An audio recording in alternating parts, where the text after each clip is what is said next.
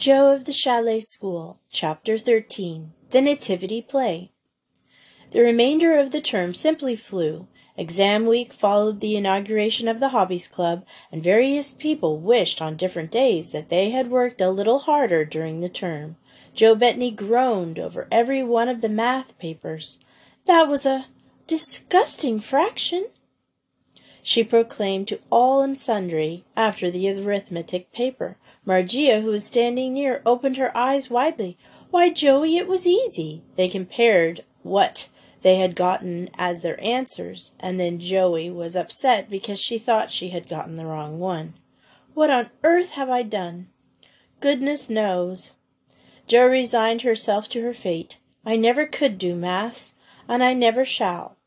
But if the paper was, as Miss Maynard characterized it, disgraceful, her English, French, and German were all excellent, and so were her history and literature, in all of which Margia was only average. Frida came out strongly in geography, and of the seniors, Bernhilda headed the mathematics lists, with Grizel a good second, while Gisela and Juliet divided the language honors between them, and Wanda proved to be an easy first in drawing. The last afternoon was given up to a concert, which was ended by the people in the valley round about, Herr Ansrel, and one or two of his friends from Sparts, and a few parents who managed to get up the snowy paths to Tyrn Valley.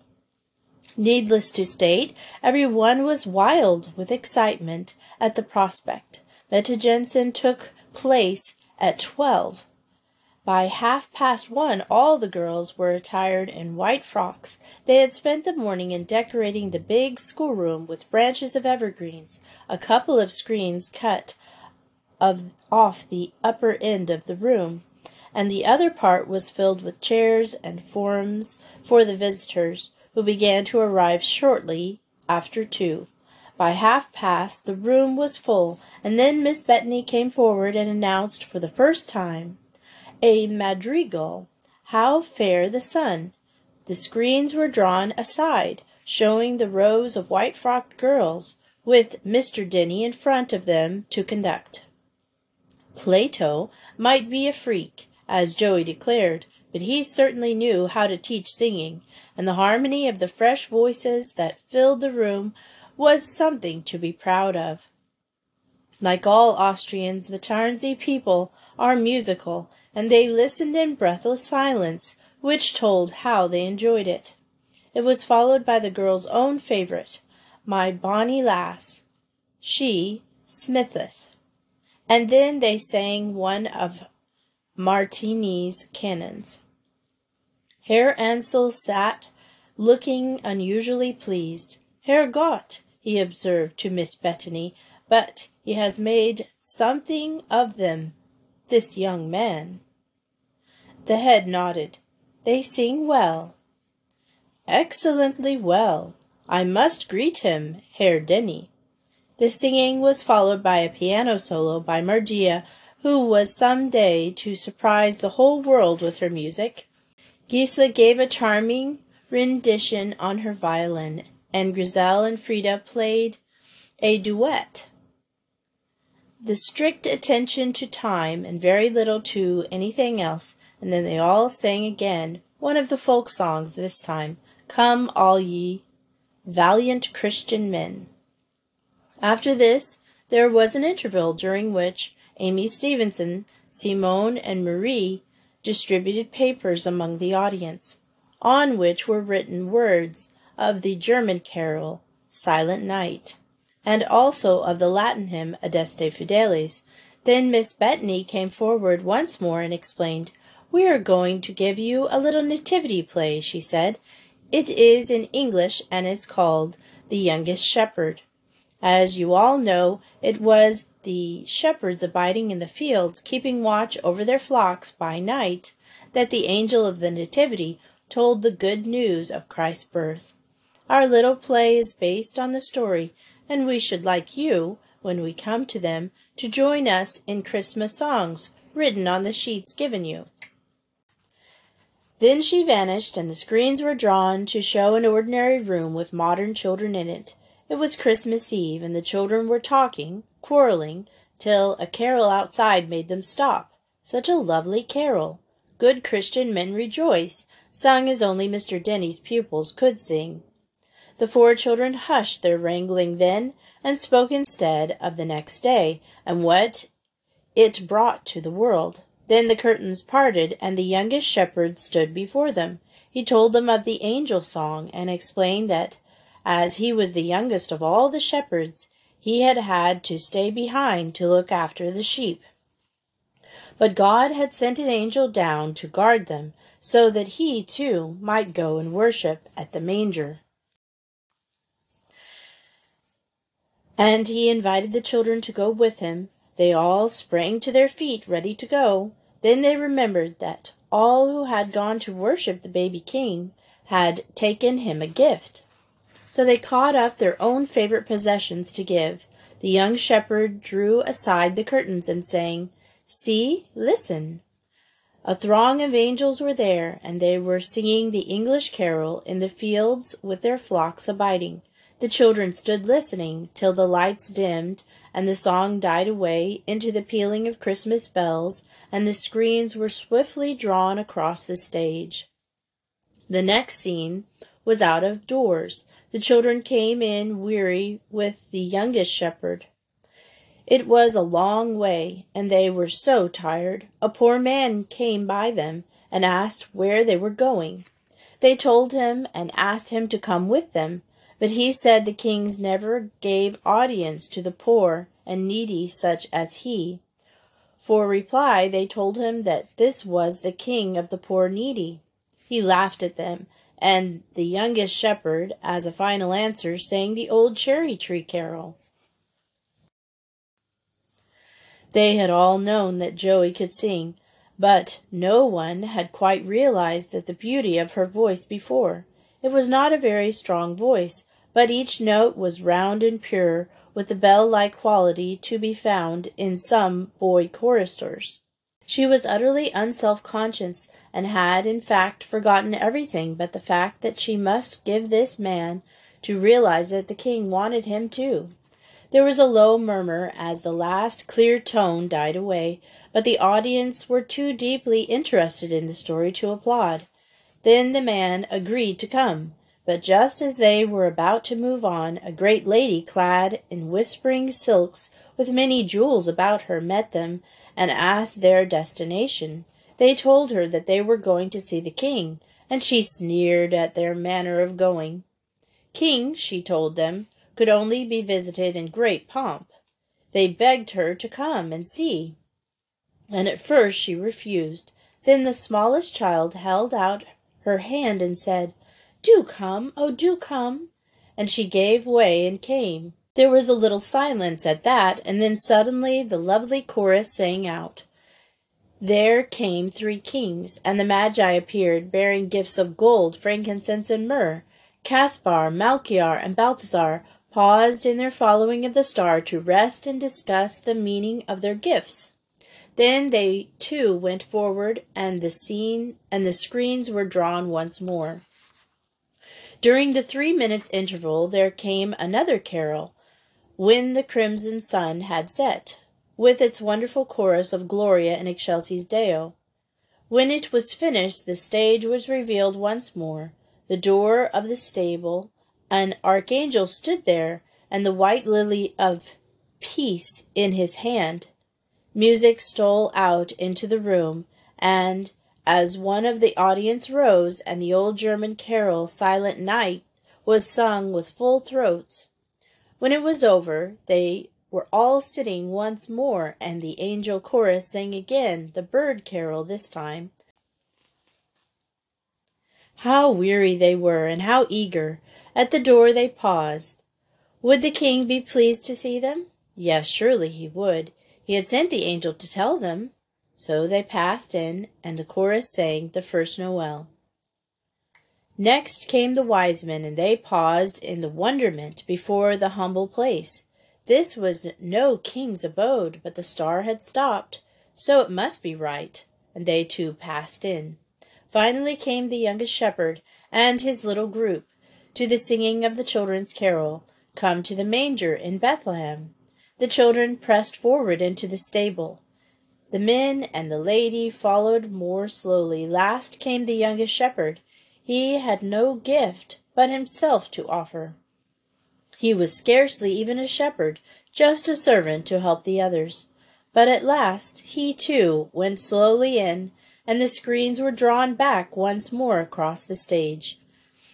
The well-known tune Adeste Fideles sounded, and everyone sang it, so that it rang out as even Silent Night had not done. Then the screens were taken away for the last time, and the interior of the stable was shown. An old wooden trough filled with hay stood at the back. Before it seated the Madonna, Wanda van Ekeru, holding in her arm a bundle to represent the Holy Child. Behind her stood Luigia de Ferrara as Joseph, and at either side stood an archangel with bowed head. Child angels clustered round them, and kneeling at the Madonna's feet, her baby face full of awe and reverence, was a tiny cherub, the robin. To the right and at the back stood the welcoming archangel with his lilies. There was a little silence, and then once more music swelled out, and once more Joey's silvery tones stole forth, though Joey herself was behind the screen. The carol chosen for this was the Britain carol, "Sleep, Holy Babe." The poignant sweetness of the young voice struck home, and even to those who could not understand what was said, somehow the scene brought lumps into the throats of the audience. Then one by one the worshippers stole in. The shepherds came first, offering their crooks, then the wise men with their symbolic gifts, and then the children eagerly laying their treasured possessions before the Holy Child and his mother. The poor man had only his old blunt knife, but it was offered and accepted, and the lady tore off all her jewels and piled them at the Madonna's feet. Then the youngest shepherd came. He had nothing but himself to give. Humbly he knelt, and a sudden strain of music swelled out as the Madonna rose, queenly, to her feet, and held out to him a silver crook. His was the richest gift of all, for he had brought other worshippers. Then came the final carol, "Brightest and best are the sons of the morning." As it ended, the screens were brought forward, and the lights in the room were turned up. Miss Bethany stood forward. "Thank you," she said in her sweet voice, "for your appreciation of our little play. We wish you all a very happy Christmas." A storm of good wishes promptly broke on all sides, and the Trilonzes all quick to answer emotion, and all were especially sensitive at that moment. The girls' performance, simple as it was, appealed to a people accustomed to giving and witnessing mystery plays, and for many a day the youngest shepherd gave the lake people a topic for conversation. As for the girls, it took them some time to come down to earth. When they did, there was much chatter about Christmas plans. They were all going home early to the next morning. Miss Bethany, Joey, and Robin would be the only ones left, and they would be leaving the chalet on the afternoon. The school was to be closed, and Marie and Egan, with Zita and Rufus, were going home for Christmas. Jo had begged hard to take Rufus to Innsbruck with her, Brunhilde having assured her that he would be welcomed, but Madge was firm and would not hear of it. Jo therefore had to content herself by giving the faithful Egan reams of advice about him. "All the same, I know he'll miss me, the darling," she mourned to Grizel. "Rubbish," retorted Grizel. "He'll be all right. Oh, Joey," she went on, "I do wish you were coming with me tomorrow. I hate the idea of being with only Mr. Stevens all the time." Mr. Stevens, father of Mergia and Amy, was going to London to see the editor of the great daily paper to which he was foreign correspondent, and had offered to take Grizel so far. Her own father would meet her there and take her to Cornwall. "Mr. Stevens is awfully nice," said Jo, in answer to her friend's last remark. "And anyway, you're going to have weeks more than the rest of us, so I don't see why you're grumbling." "I'm not grumbling, but, well, I'd like you and Miss Bethany too," replied Grizel. "I did want to be with you for Christmas." Jo looked at her curiously. "You'll have Easter with us." "I know, but Christmas is such a homey time." "'Tisn't much of a home at home." Joey was silenced. She knew that Grizel's stepmother had made home anything but happy for her, just as she knew that Grizel loved her life at school. Finally, "We'll miss you," she jerked out. "Buck up, old thing." And with that Grizel had to be satisfied. Chapter 14. The Christmas Holidays Begin. "Isn't it quiet?" said Joey suddenly. It was 1 o'clock on the following afternoon, and she and her sister and the robin were finishing a very picnicky meal before finally closing the chalet and making the journey on foot to the Sparts, where the midday train from Salzburg would carry them off to Innsbruck and the Manches, flat in the Marienhofer Strasse, at the other side of the inn. Everyone had been up early, and the last of the girls had gone shortly after 10 o'clock. Since then Miss Bethany and the two children had been busy packing their clothes in the light wicker baskets which Egan and Marie would help to carry down the snow-covered footpath to the station at Sparts.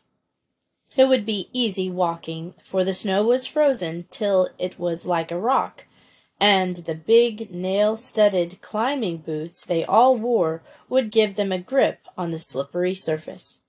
"Don't you think it's deathly quiet now everyone else has gone?" asked Joey.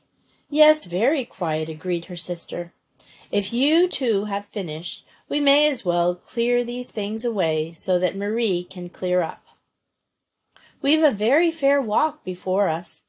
It is dark by 4, so want to get off as quickly as possible. Hurry, children." They hurried. One usually did when Miss Bethany spoke in that tone. Marie was busy washing up the few crocks she and Egan had used, and Joey sped to the Spiesel to hold up and put away the blue and white check tablecloth, and help Robin to push the chairs into their places. Egan came to a while where they were busy and carefully raked out the remains of the fire left in the big porcelain stove. Like most of the houses along the Tarnsee, the chalet was built of wood, so the precaution was a necessary one.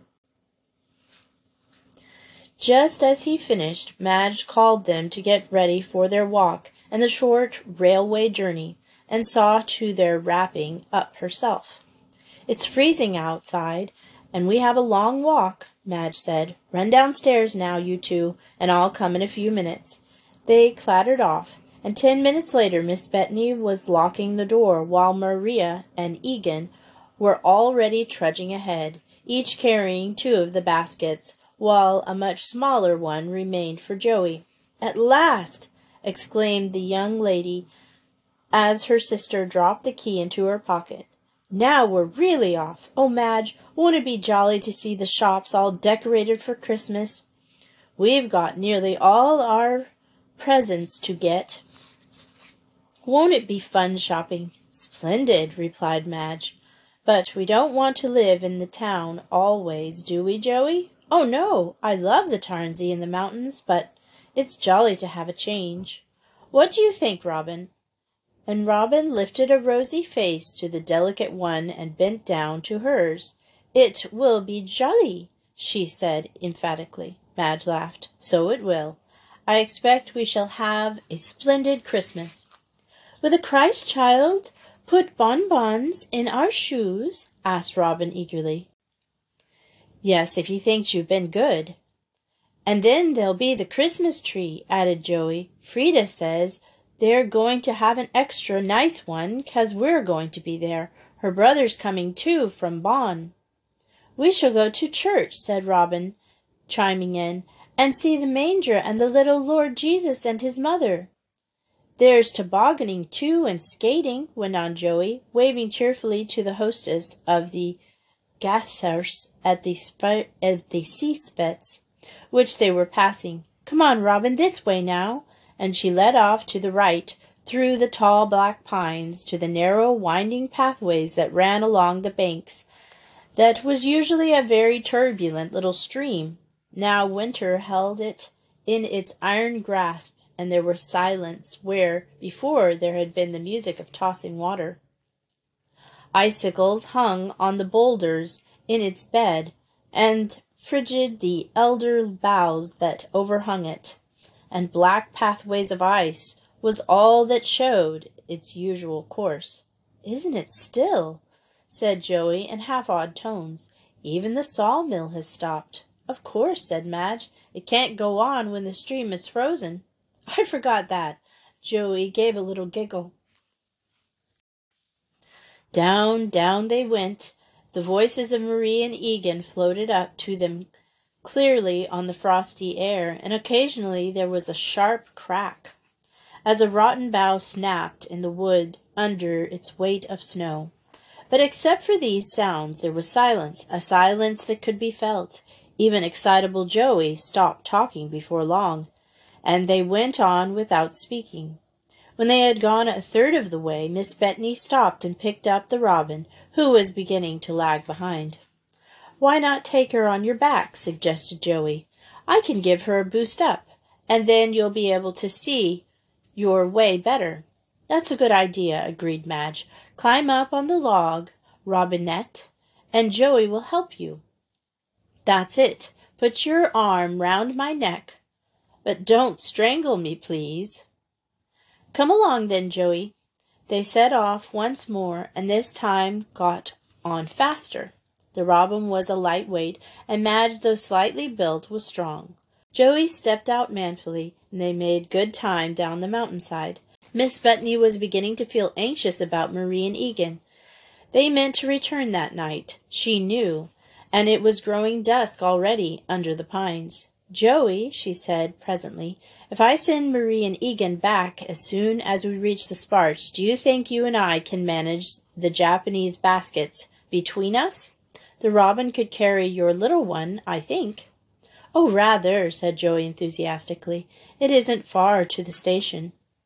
"I don't like the idea of those two having to go back up there in the dark. It's cloudy as it is. I'm afraid we shall have more snow.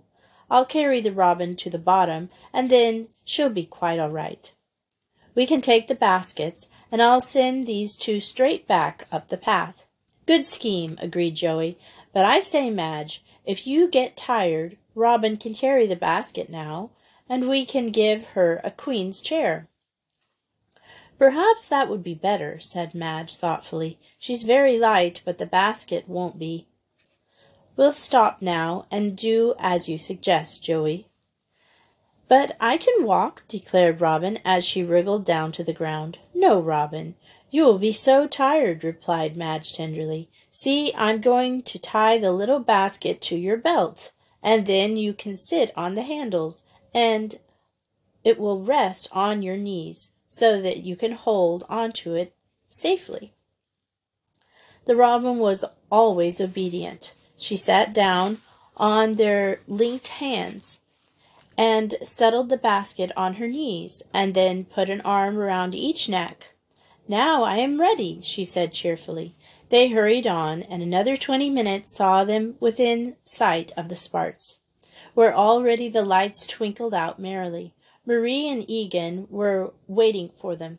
"Marie," said Miss Bethany, as she and Joe set their bundle down, "I am afraid it is going to snow before long, so I want you and Egan to give us the baskets and go straight back to the Brasseau at once.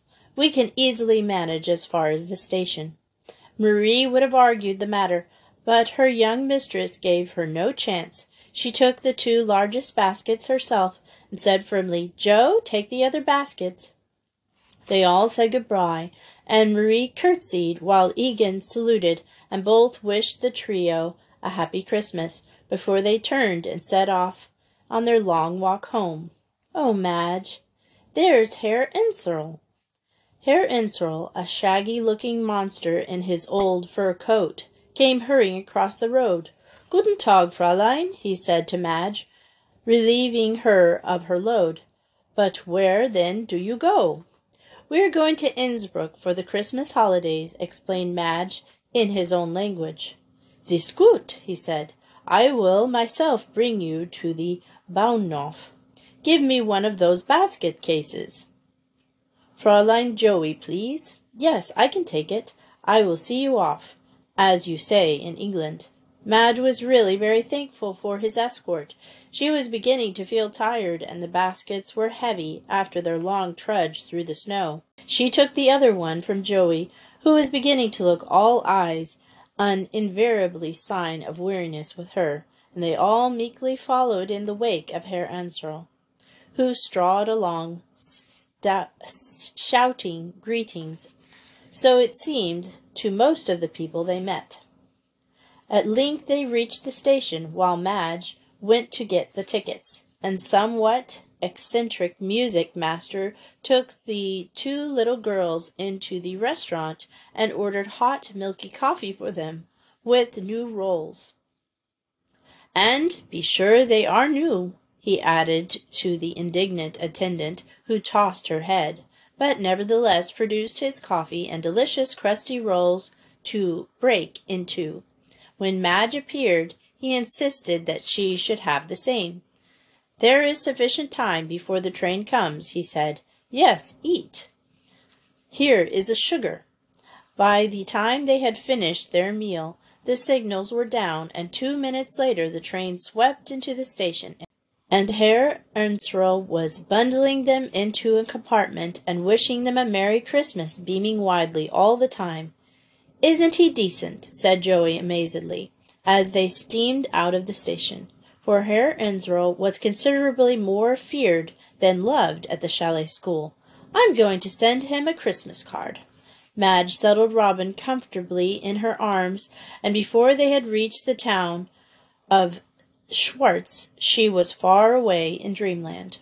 Joey turned her attention to the flying landscape. The train had one more stop before they reached Innsbruck at the hall. Then presently came lights, and 5 minutes later they were on the platform of Innsbruck station, with Frau Mensch taking a very sleepy Robin from Madge's arms, and Frida and Brünnhilde kissing an ungrateful Joe on both cheeks and welcoming them all very warmly. "This, then, is all the luggage?" queried Frau Mensch. "We have a droschke ready, and Gottfried will carry the package. Fräulein permits me to present my son to you." She waved forward a tall, fair young man, who bowed with his heels well together, but said nothing. As he took the basket, Joey reflected that he seemed to be as shy as his two pretty sisters, who evidently thought him one of the most wonderful beings in the world. Frida walked beside him, looking at him almost reverently. Joey wondered what Dick would have said if she had ever looked at him like that. Brünnhilde came round to her side, slipping an arm through hers. "It is so nice to have you with us, Joey," she said. "We have looked forward to it for a long time. Gisela and Marie wished to come with us to meet you, but they live very far away, and there was no one to come with them, so Frau Marini refused permission." By this time they had reached the droschke.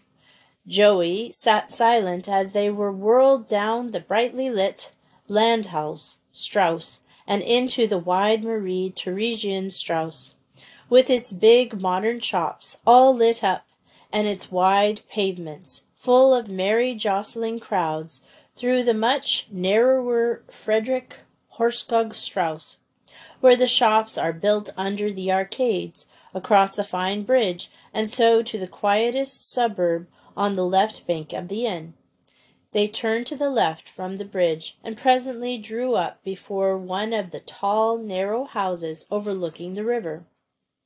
Gottfried jumped down and helped out his mother and the girls, before he hurried to the open door, to disclose a narrow winding staircase of wood. "We are on the 3rd floor," said Frau Minch. "It seems a long way when one is tired, but the air up there is always fresh, and it is comfortable flat with plenty of rooms. Come, Fräulein Bettany. I am sure you are weary and will be glad to rest, and this Vulgan should be in bed. Are you waking up, mein Liebling?" For the robin had opened wide brown eyes to gaze into the kind face above her. They went upstairs, leaving Gottfried to wrestle with the cabman and the baskets. Frau Minch stopped before a door on the 3rd floor and unlocked it. "Enter," she said, "and be very welcome."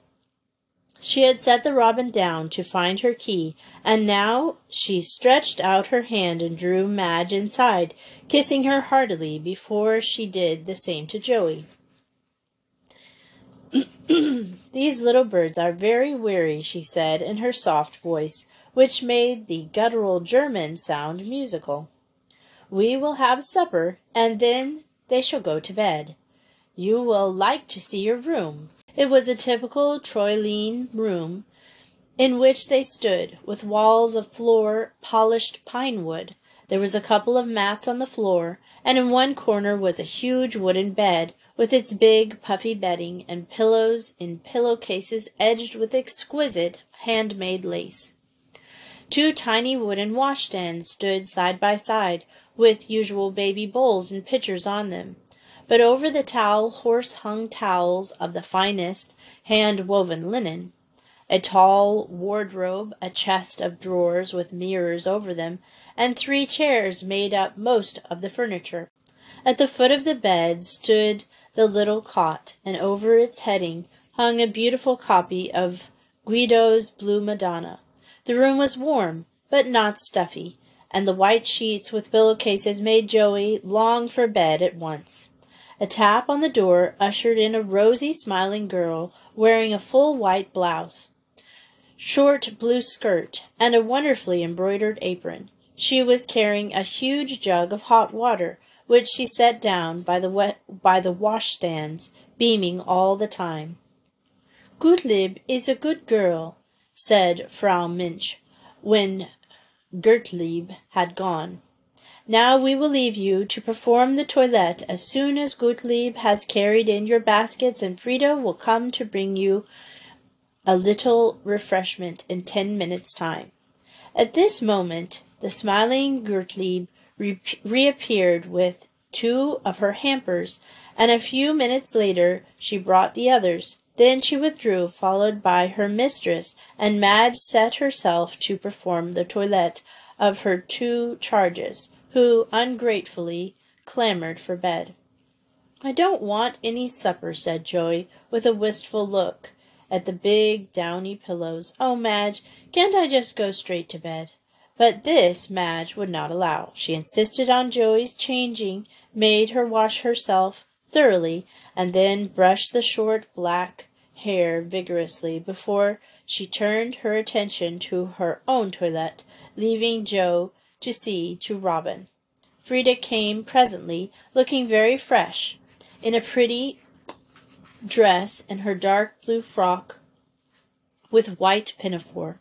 Her hair hung loosely in her waist, and excitement had deepened the roses in her cheeks. She led them into the spisal, a low, wide room, with flowering plants in one window and canaries' cages, at present covered with dark cloths, in the other. The long table had the usual blue and white checkered cloth, and the china was white with a cheerful blue and yellow pattern on it. A big bookcase full of books stood behind the door, and there was a chair set round the table. As the girls came in, Gottlieb was just placing a big dish of delicious soup before her mistress, who sat at the table. A flat dish piled with crisp little brown sausages stood before Gottfried, and Brunhilde was dispensing the rolls. "Come," said Frau Minch cheerfully, "sit down, everyone. Frida, mein Kindchen, ask der liebe Gott for a blessing on our food." Frida murmured the pretty Troyline grace, and the plates of soup was passed to Gottfried, who ladled a sausage into each before he sent it on to the destination. It was very good, and so were the great Van Kartchen with jam, which formed the next course. But Joey and Robin were almost too tired to eat. Frau Männchen smiled as she saw the baby's head nodding lower and lower. "She is too sleepy for supper," she said. "Fräulein, if you will permit, Brünnhilde shall take her away and put her to bed." Brünnhilde rose at once and led the sleepy Robin off to bed, whether both Joe and Frida were dismissed 20 minutes later. "It is early yet," Frau Minch apologetically to Madge said, "but I am old-fashioned, and I like early hours for young people. Also, little Joe is very weary and should soon be asleep." "She does not look too strong, Fräulein," said Gottfried gravely. "She is not strong," replied Madge quietly. "She is much better, however, and Dr. Ickert thinks she will outgrow her delicacy." "Undoubtedly," replied her hostess, as she led them into the salon. Another long room, and rather narrow, but bright and cheerful, and its pretty mats and blue-covered furniture. There was the inevitable sofa with its little table before it, but there was no book arranged at mathematical angles, as Madge had expected. Instead, there was a bowl of Roman hyacinths. More flowering plants were in a long wicker stand near one of the windows. A grand piano was at the other, and at the end of the room, in an alcove, stood a harp. A beautifully carved Brotkästchen, or bridal chest, was placed near, and on it was Brünnhilde's violin.